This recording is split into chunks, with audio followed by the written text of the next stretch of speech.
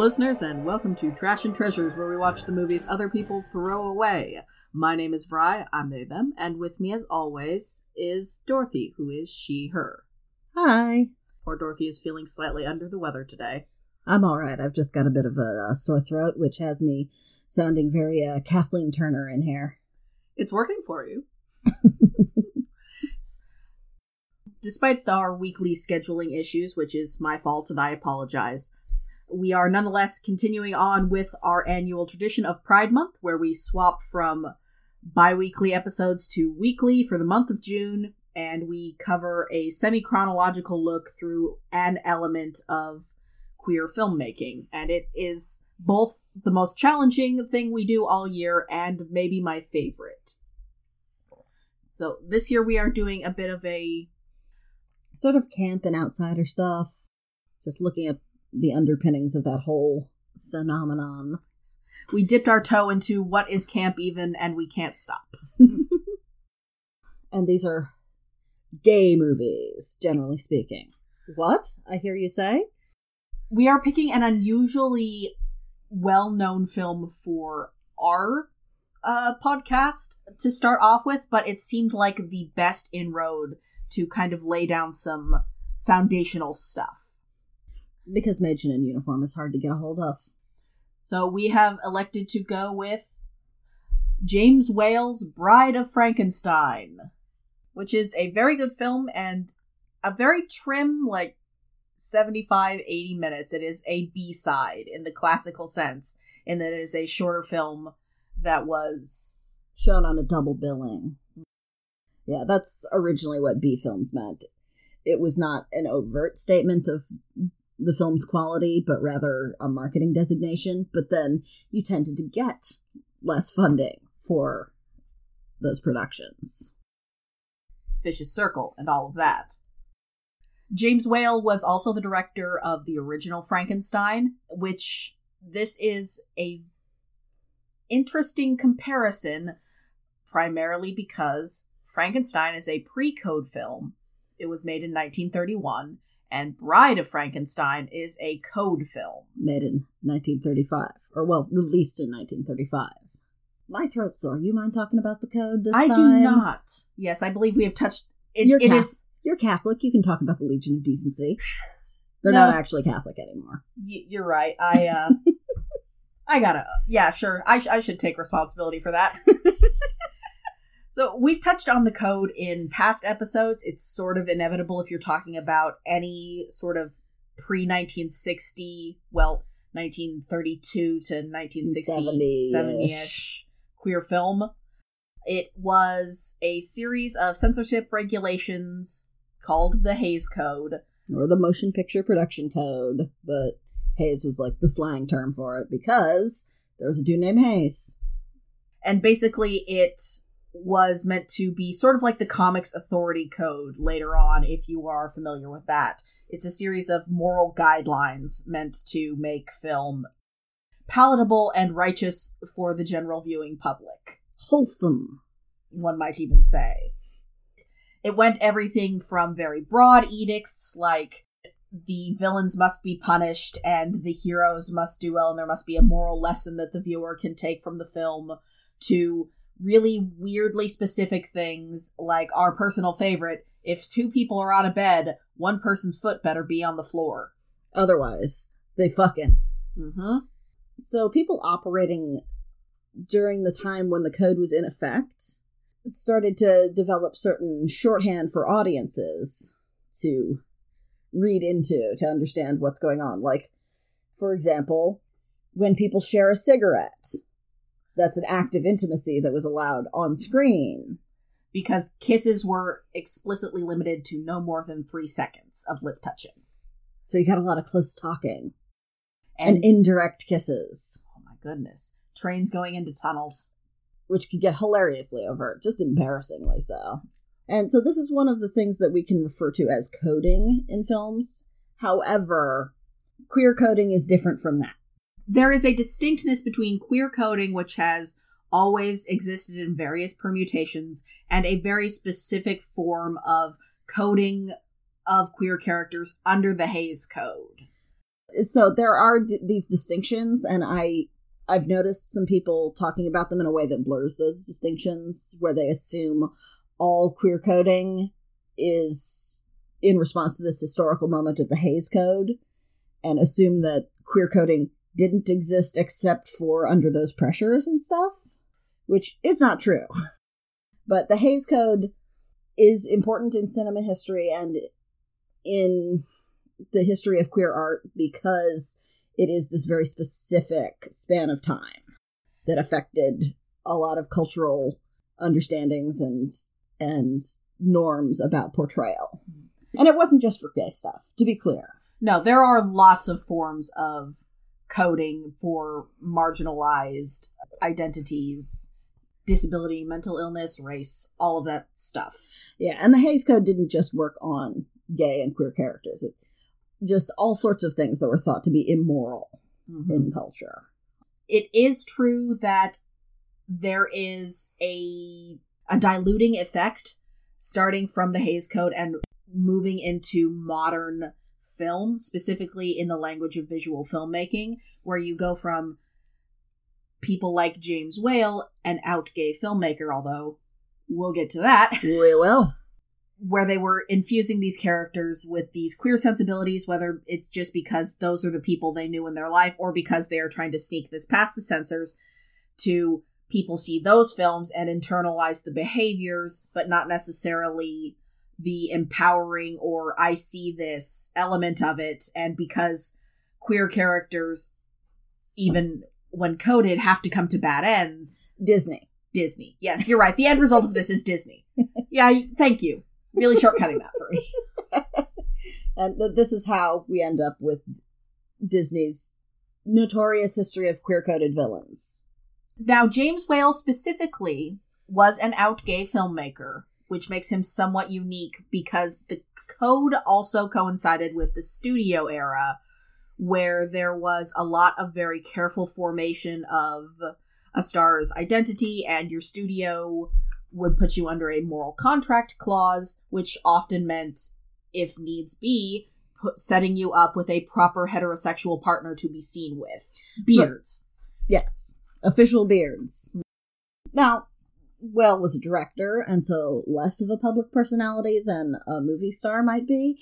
The early star system in general was also just bizarre, because most of these people were wild as fuck.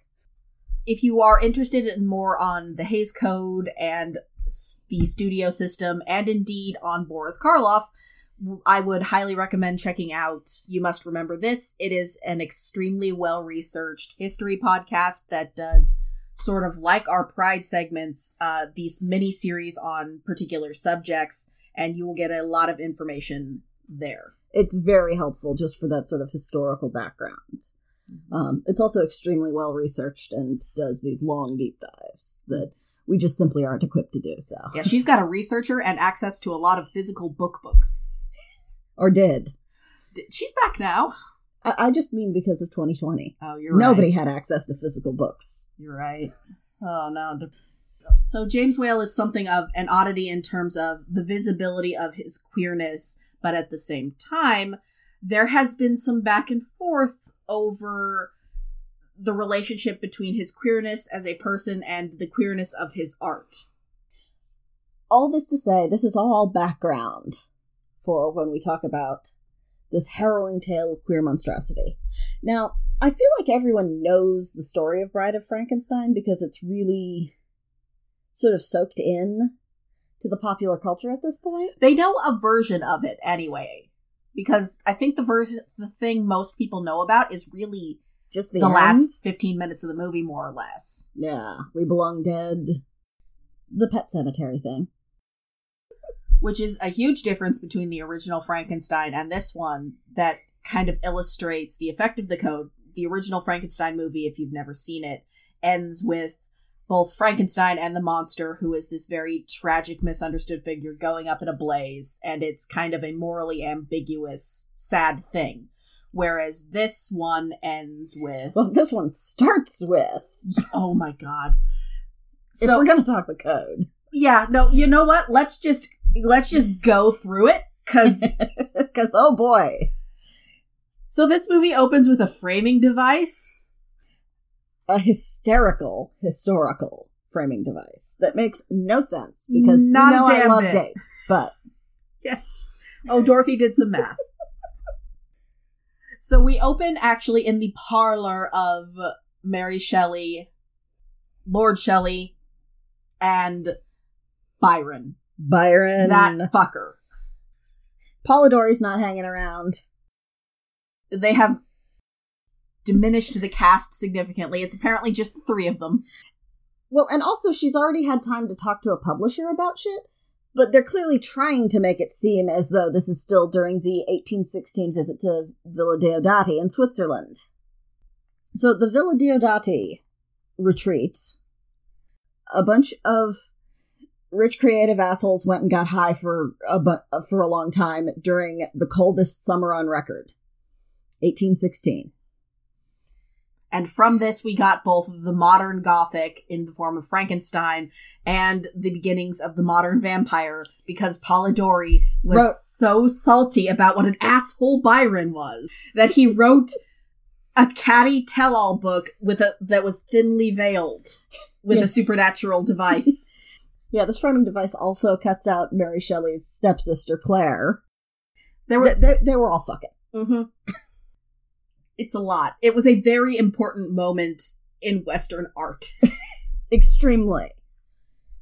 But now it is a lovely drawing room conversation between the delicate Mary Shelley, who is doing her needlepoint, and just so effeminate and graceful you would hardly believe that she had told such a terrifying tale. She pricks her finger and is appalled at the sight of blood. But then she explains that, you know, as horrified as people were by her story, the thing that some members of the publishing community didn't understand was that it was meant to be a moral tale reproving man from trespassing in the territory of God. This allows the movie to use a lot of stock footage from its first film, thus padding out the running time by at least 2 to 3 minutes. Yeah, well, and it also sets up this framing device of, I'm explaining to you that this is a moral story, Hays Code folks. Mm-hmm. Please do not enforce too harshly on me. Please. I promise. This didn't work. This is... the film had a lot of censorship cuts. Including cuts in that scene for her just... Her heaving bosom. Yes, displaying too much cleavage. Which, you know, she's certainly doing the most with that role, which must have been so exhausting. Although, it was nice of them to give her more lines. Then when she is later double cast as the monster and the monster's bride and has no lines, but a fabulous costume. Mm-hmm. So after informing us that she has more tale to tell about this very important lesson she is imparting, we go back to the moment to when they burned down the mill at the end of the last movie, and as it turns out, nobody actually died. Surprise! It is peak sequel, and I applaud it. You didn't see the bodies, did you? No. They're fine. I mean, we are talking full-on Stuart Gordon took notes from this. So many notes. Literally. So the monster survived because there was water beneath the mill where he was safe from the fire, and Frankenstein is carried out of the blaze, presumed dead, but it turns out he was fine, actually, and just needed to recover from that smoke inhalation. He just needed his fiancée to hug him. Heterosexuality. And also, there is this villager lady who is doing the most. And bless this actress. I love her so much. Una O'Connor. Yes. She is the most bloodthirsty asshole, but the actress is clearly having a great time. She's just there begging to see corpses at every possible opportunity. She's kind of our chambermaid nurse character, if we're looking at it in classical theater terms. Yeah. And it's very good. It's extremely funny. Uh-huh. I want to see the body! And it's like, damn, bitch. Also, she's right. This woman is genre savvy. Most of the film is broken up into parallel narratives, One of them is Frankenstein is recovering and decides to get married. Henry Frankenstein. Henry Frankenstein. I don't know why, but a lot of earlier American films just played super fast and loose with character names when adapting from books. I assume just to make them sound more American. But they did that with the 30s Monte Cristo, too. Yeah. But it's so weird. It's so weird. I don't understand it. It's not as funny as the Hulk television series, where they changed his name from Bruce to David because Bruce sounds too gay. Of course. For real. No, I believe you fully. I have seen 20th century media properties and read interviews. Not Victor. Henry Frankenstein has realized that he should leave science behind and embrace God and heterosexuality by marrying his lady wife and settling down into his barrenhood. Yes, but by marrying his cousin and adopted sister. Listen, if the movie doesn't acknowledge those things, then it can pretend it's not doing them. The book is some things. Yeah, there's some shit in the book. Yeah, she's his adopted sister and also his cousin. But gosh, they were childhood friends. They sure were. But their mom just wanted them to get married so much before she died. Yoko Taro did that shit in Drakengard because he was so pissed off about Oreimo. Really? Specifically? No, that's just what was on when the game was coming out, but yes, because he hated Syscon shit. Yoko Taro's good. But, alas, his Henry Frankenstein and his sister wife. Wait. Not that kind of sister wife. Unfortunately. I don't think that would improve things. No, there are no wins when you're combining words that way. No. Their happiness is intruded upon by a gay. A vile gay. Who just sort of pops up. I'm not clear on how he found out what was going on. But he's here. Well, you see, he was Henry's mentor at school. Yes, but how did he know that this shit was happening? The phylactery, obviously. That all scientists are required to provide. He comes to beg Henry for his assistance because he's figured out how to make perfect people. Brains. But all his people are grown, like, in pods. So they come out super tiny, which leads to a frankly delightful little sequence where he takes out all of these little bell jars that have his various people projects in them. Apparently that section was censored in Japan. Really? Yeah, because when he chases around the little Henry VIII with tweezers and picks him up, it's making a fool of a king. Huh. Film censorship across countries is wild. So, this character, Dr. Pretorius... If you will refer to our last anniversary episode, this name may sound familiar to you. Yes, this name was reused for the creepy mentor character in Stuart Gordon's adaptation of From Beyond. He was also very creepy and queer-coded. Don't worry. This original Pretorius is fabulously gay and evil. He's wonderful. He's played by Ernest Thesiger. Who is... Read his Wikipedia page, y'all. It's amazing. Choice bits. In addition to, being a professional actor and fighting in World War I, he also was one of the foremost experts on needlepoint. And put together needlepoint kits for soldiers to occupy themselves with when hospitalized and things like that. And then he came home and made a living being bitchy. Being a bitchy gay and stuff. A professional bitchy gay. We love to see it. The subtext is extremely thinly veiled here, because Pretorius essentially blackmails Henry into helping him make a new human. This poor tormented man. Oh, gosh. Seduced back into this sin and vice. Which, you mentioned that there is a novelization that spells this out a little more, not unlike Reanimator. Yes, the novelization of this added in some specific language around, I can't find the quote right now, but around how every man's drive is to reproduce, and, well, you can do it normally. My only recourse is through these more scientific means. He talks like that.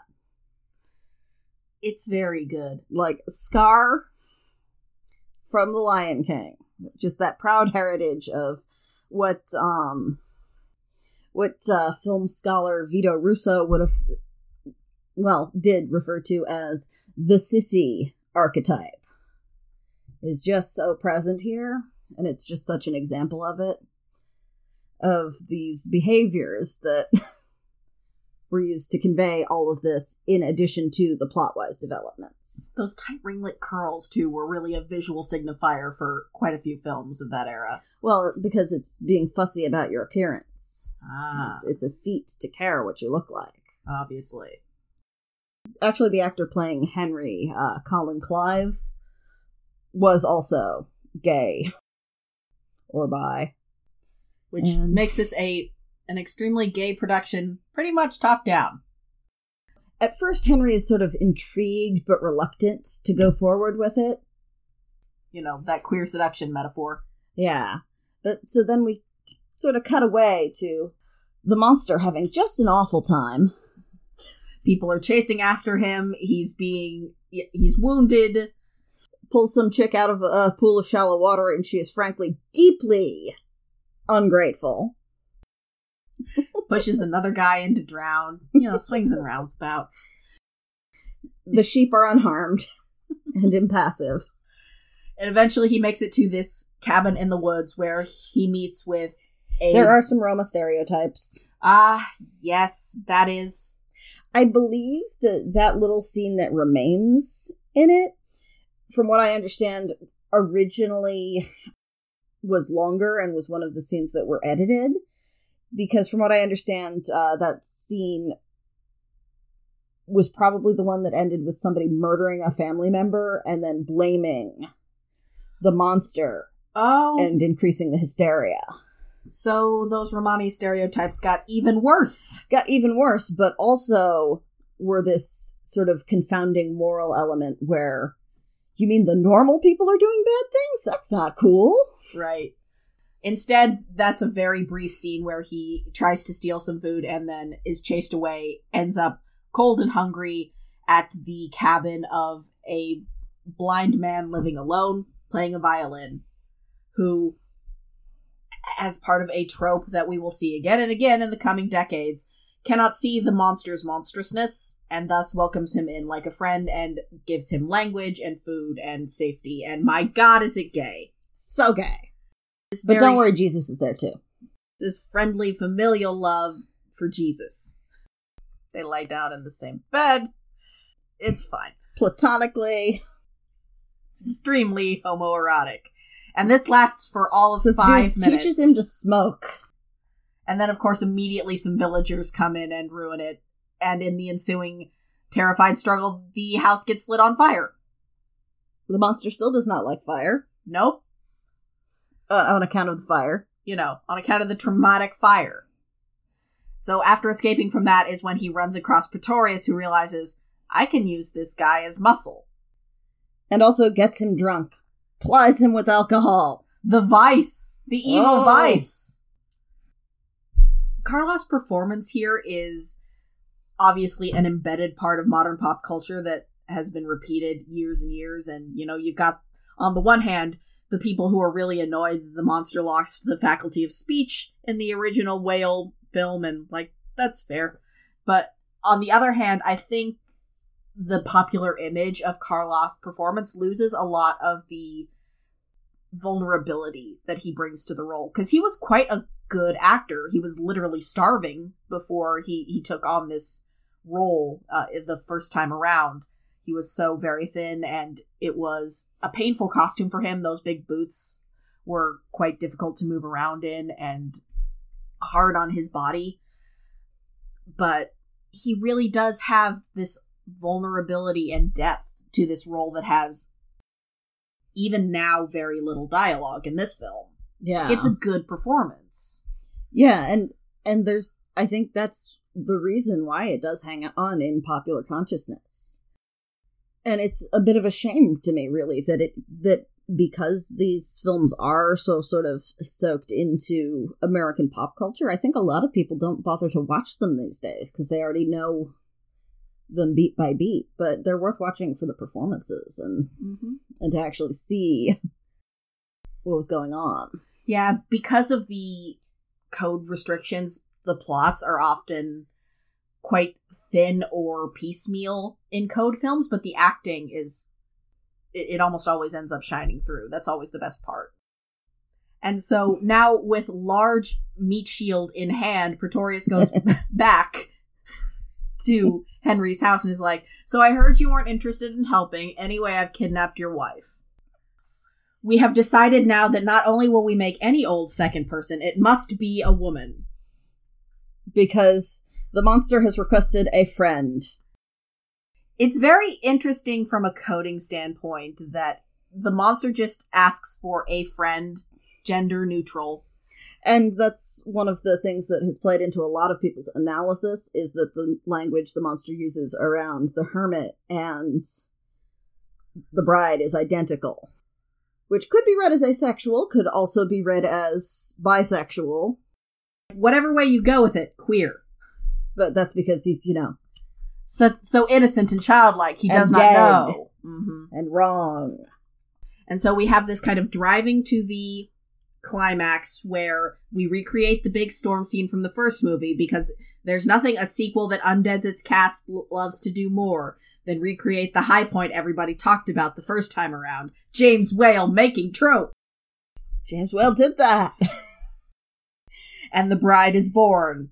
And wouldn't you know it, she cannot stand to look at the monster. Or herself. I think there's something there about also female vanity. That her inbuilt female vanity prevents her from being able to accept her monstrous state. That, and also, it really, in the guise of this film as a queer film by a cis gay man, really feels like women will let you down. They're shallow and vain, and only your bros can be trusted to really understand you as a person. Yeah. It's kind of misogynistic, but also the performance good. Yeah. Then, because there is some load-bearing villainy happening, the castle collapses, and the only people to escape are the normal living heterosexuals. Because, you see, the monster is, wounded by this rejection, and decides to use the load-bearing villainy to blow them up. Specifically himself, the bride, and Pretorius, but he gives his blessing to the creator who abandoned him. You and your heterosexual lady wife must go and live, because you are the correct. Also, if I was the bride, I'd be pretty pissed anyway, because the body they acquired was literally a murder victim. Some dude literally went and murdered a lady. Yeah. And then they grew this brain and just popped it on in there. That's normal. That's fine. I'd be pissed. But sadly, she really does only have about 5 minutes of screen time for such an iconic look. Yeah. Well, barring, the many sequels that would come. And yeah, Elsa Lanchester is looking good, though. Really, really good. Pretty lady. I feel like Lady Dimitrescu sort of borrowed the drapey gown look. Yeah, it's a good look. I know I'm probably not pronouncing that correctly, and I apologize. And thus our morality play, which it definitely is now, comes to a close. As Mary Shelley told you. It would. Naughty, naughty. Transgressing in God's realm. So obviously this is an extremely gay film made gaily, flying in the face of the code. By a bunch of gay performers and a gay director. Yes, obviously. Open and shut. Well, and this is where sort of early to mid 20th century politics we have to contextualize historically. This film is an example of camp to start with. Intensely camp, the sensibility of camp is there. Which is partly because of the acting style of the time, partly because of these very lavish aesthetics that were part of creature features at the time, because those Universal bucks, you get people in to come see the effects budgets. And those things come together along with the camp elements that predate film in the gay community to make this extremely powerful work of visual camp. Yeah, but I think that another of the camp things that we see, especially with those lavish budgets you're talking about, was, the big effects sequence with the miniature homunculus people is literally burlesquing heterosexual relationships. It's literally about how he's made these tiny little people, and the king is this ravenous sexual monster that has to be forcibly separated from the little queen, or else he'll ravish her. And also there's this scolding bishop in miniature. So that's his idea of a microcosm of heterosexuality. But, that just happens to be what these miniature characters grew up into. It's funny jokes. Who can say why they're funny jokes? These jokes are funny. It is astounding to me that this film had multiple cuts for cross imagery, not unlike an anime being edited by 4Kids, and yet they missed this entire satire scene. Because the code was, among many other things, extremely stupid on the front of reading comprehension. No, the code was all about, these specific things depicted visually, which is why artists were able to work around it with implication and with training audiences to read deeper. And basically the entirety of how we actually process film as more than just images. But, well, the thing about this is, though, that Whale died in 1957, so he lived another 22 years after this. And he was an out gay man in Hollywood. He lived with his partner, David Lewis, for a long, long time. He kept working off and on sometimes throughout World War II and everything. And then he died by suicide, and it's very sad. He drowned himself in his swimming pool. A lot of the people who knew him, once his work started gaining recognition as queer works in the latter part of the 20th century, the people who survived him tended to push back on that pretty hard. The idea that they were queer works. There is a lot of quoting from people who were friends of him that he just, to the effect that it's just that he was a gay man and made these stories that he wanted to tell, and so... But that doesn't mean that they are gay works. You may recall this line of logic from our episode on Frisk a few months back, which is that thing you see with, I think it can happen with any queer artist, but I think you see it a lot with cis white gay men, because they are, in effect, the closest members of our community to bursting through the top of the privilege bubble. But we're just normals, and we would like you to accept us at the top echelon. I don't even necessarily think that Whale took this position. There's this person who was a friend of his, Curtis Harrington, who was another filmmaker at the time, and talked a lot about how not gay Whale's work was. So I'm just going to read off a couple of quotes. He claimed that despite the fact that Whale was known as the Queen of Hollywood, nobody really made a big deal about that, though. Uh-huh. I'm pretty sure even noted Ryan Murphy show, Glee, has explained why that's fucked up. When even Ryan Murphy knows you fucked up. But Harrington has dismissed queer readings, specifically of Bride, because that's usually people's central look at Whale's career. It's sort of considered his masterpiece, and also the gayest thing he made, though not the only one. Someday we'll do Old Dark House. Or Frankenstein. Old Dark House gay. Also has Thesiger in it, so... Yes! He's a delight. He is! He's delightful. But Harrington says, "My opinion is that's just pure bullshit. That's a critical interpretation that has nothing to do with the original inspiration. I think you can the closest you can come to a homosexual metaphor in his films is to identify that certain sort of camp humor. Meanwhile, Whale's longtime companion, yes, in that sense, David Lewis, was always like, no, that had nothing to do with his filmmaking." My partner's orientation had nothing to do with his filmmaking. Jimmy was first and foremost an artist, and his films represent the work of an artist. Not a gay artist, but an artist. I think that's kind of the crux here. It's really hard because on the one hand, you don't want to devalue what might be truth of how Whale saw himself or how he saw himself at times through his career. On the other hand, how much do we as modern readers and critics look at that and say, isn't there an advantage to trying to push this narrative of it as a universal so that it doesn't get pigeonholed and forgotten as, the gay art? But, see, I think it's telling that we're hearing this from other people, not Whale himself. You know, we're hearing this from people after the fact who knew him, who are trying to safeguard his legacy by positioning him as not a gay artist, but an artist who happens to be gay.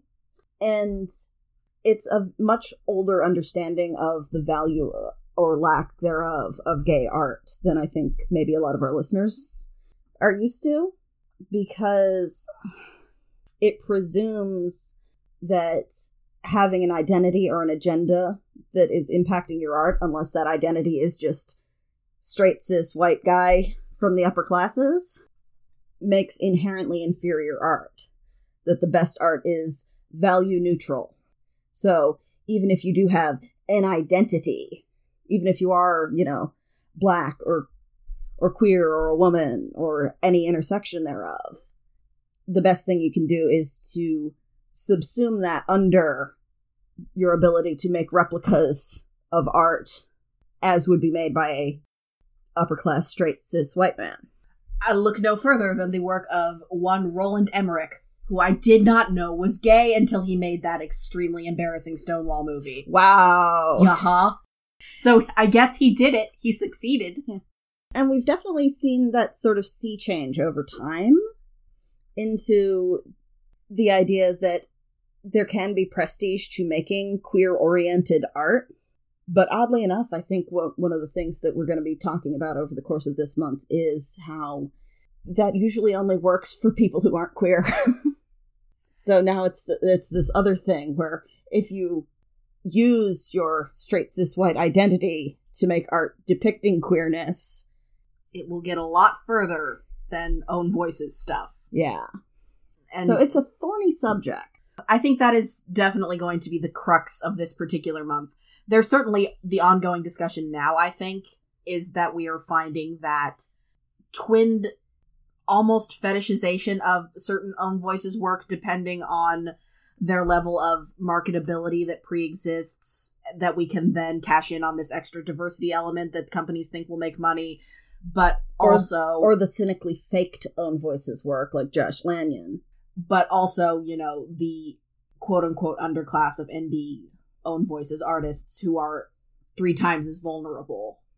So I think that's where we're at now, and it'll be very interesting looking at these factors going through history, because we're going to be our next stop will be in the 70s, and then we'll kind of be stopping off in the back half of the 20th century, I think, to end off the month this time. Yeah.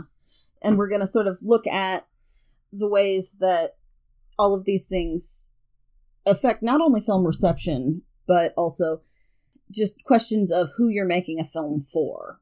Like, who the audience you're presuming to create a film for is. Because this was created for wide release, because who else would it be made for? No other things. This is the system. Mm-hmm. This is the studio system in the U.S. This is how Universal works. That is how you get a film seen outside of your small group of friends, yeah, who are also wealthy, because that's the only way you can afford film stock. Yeah. Whereas we're going to look at sort of how technology impacts this, how access to that technology impacts who can make films, but also what that means for the quality of those films. The idea of independent filmmaking, recreational filmmaking, camp, as a coherent sensibility. I love Pride Month. It's so fun, isn't it? It's really fun. But, yeah, we generally do want these discussions to be celebratory, even when we're talking about these sort of thorny tangles. So we hope that you'll have a good time with this one. Also, as a note, I still haven't gotten around to seeing it, but there is a biopic about James Whale. Yes, there is. Sir Ian. Called Of Gods and Monsters, which is a quote from this film. Yeah, and it has as our viewpoint character Brendan Fraser as the hunky young gardener. Why haven't I seen this film? I don't know. Probably because it's sad. Because Whale's life ended sadly. It did. Oh. Look, mental health care was not really a thing in America at that time, but especially in Hollywood. If you do any reading at all, audience, about sort of the lives and histories of people who were famous in early Hollywood, they are almost universally extremely sad. Pretty much. The happy ones are by far the exception. So at least things will nominally improve on that front. You know, our next one will improve on that greatly. It's a happy Hugely. story. It is. So before we get to that, thank you so much for joining us. We are really appreciative of one and all of you. You can find more of our stuff by looking on SoundCloud or your podcatcher of choice for Trash and Treasures. We'd love it if you left us a 5-star rating or review because it helps people to find us and know that, you know, we still exist. You can always email us. We are at trashtreasurespod@gmail.com. We love to give mail. Actually, we have a little bit of mail that I would like to read today from Sam F., who said some very sweet things about the podcast. Thank you so much. Yes, thank you. Apparently, they used to live near Tacoma Park, which we mentioned the Beltway sniper shootings in our most recent Go Crows episode. So I was born in Tacoma Park. Wow. Yeah. I suppose it's not a big enough event for people to discuss often, but I have strong memories of not being allowed outside at school. We would just go back to the classrooms for recess instead of going out to the schoolyard. Heavy stuff, but I really appreciated it. Us discussing it, I think. And then they also asked whether we had any insights about the reincarnated lover trope. I see it coming with things like Vampire Diaries and the 1992 version of Dracula, but I don't know where it comes from. So this seemed like an appropriate email to read this week, because we're talking about Universal films. Yeah, so I have a theory on this that a lot of people don't agree with me on, especially people who are in vampire studies, but I have always maintained that the reason the reincarnated lover trope got so popular and such a big thing in Dracula-related stuff and then other vampire stuff after that is because it got grafted on from Universal's The Mummy. That is the plot of that movie. That is literally the plot of The Mummy. Old dead guy sees woman, decides that that's his ex. Rest of the movie spends pursuing her. A lot of people point to, the Hammer films of the late 20th century, but I really think that all of the movies that are doing that are consciously or unconsciously just chomping Karloff's turn as the Mummy and the motivation from there. And just grafting it onto Dracula to the point where we identify it more with Dracula and with vampires in general now. I do think the 92 version repopularized it and made it inescapable, but I think your theory has merit is the thing. Yeah, I really think that that's what brought that idea forward of one immortal wandering the earth and re-encountering or believing they've re-encountered the re-embodiment of someone they lost a long time ago. Nobody agrees with me, but that's my onion. So I hope that answers your question. That's our best guess. You can also find us on social media. We are on Twitter at TrashPod, and we are on Tumblr at trashandtreasurespod.tumblr.com because we are riding that sinking rat ship all the way down into the depths of the ocean. It's quite pleasant now. We also have a Patreon, patreon.com/trashandtreasures, which I am desperately working on fixing the backlog of. I am so sorry. I am so sorry. Expect just an explosion this summer, frankly. It's because I will have more time.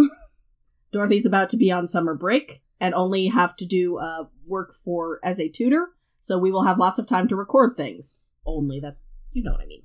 Yeah, no, I'm sure they know.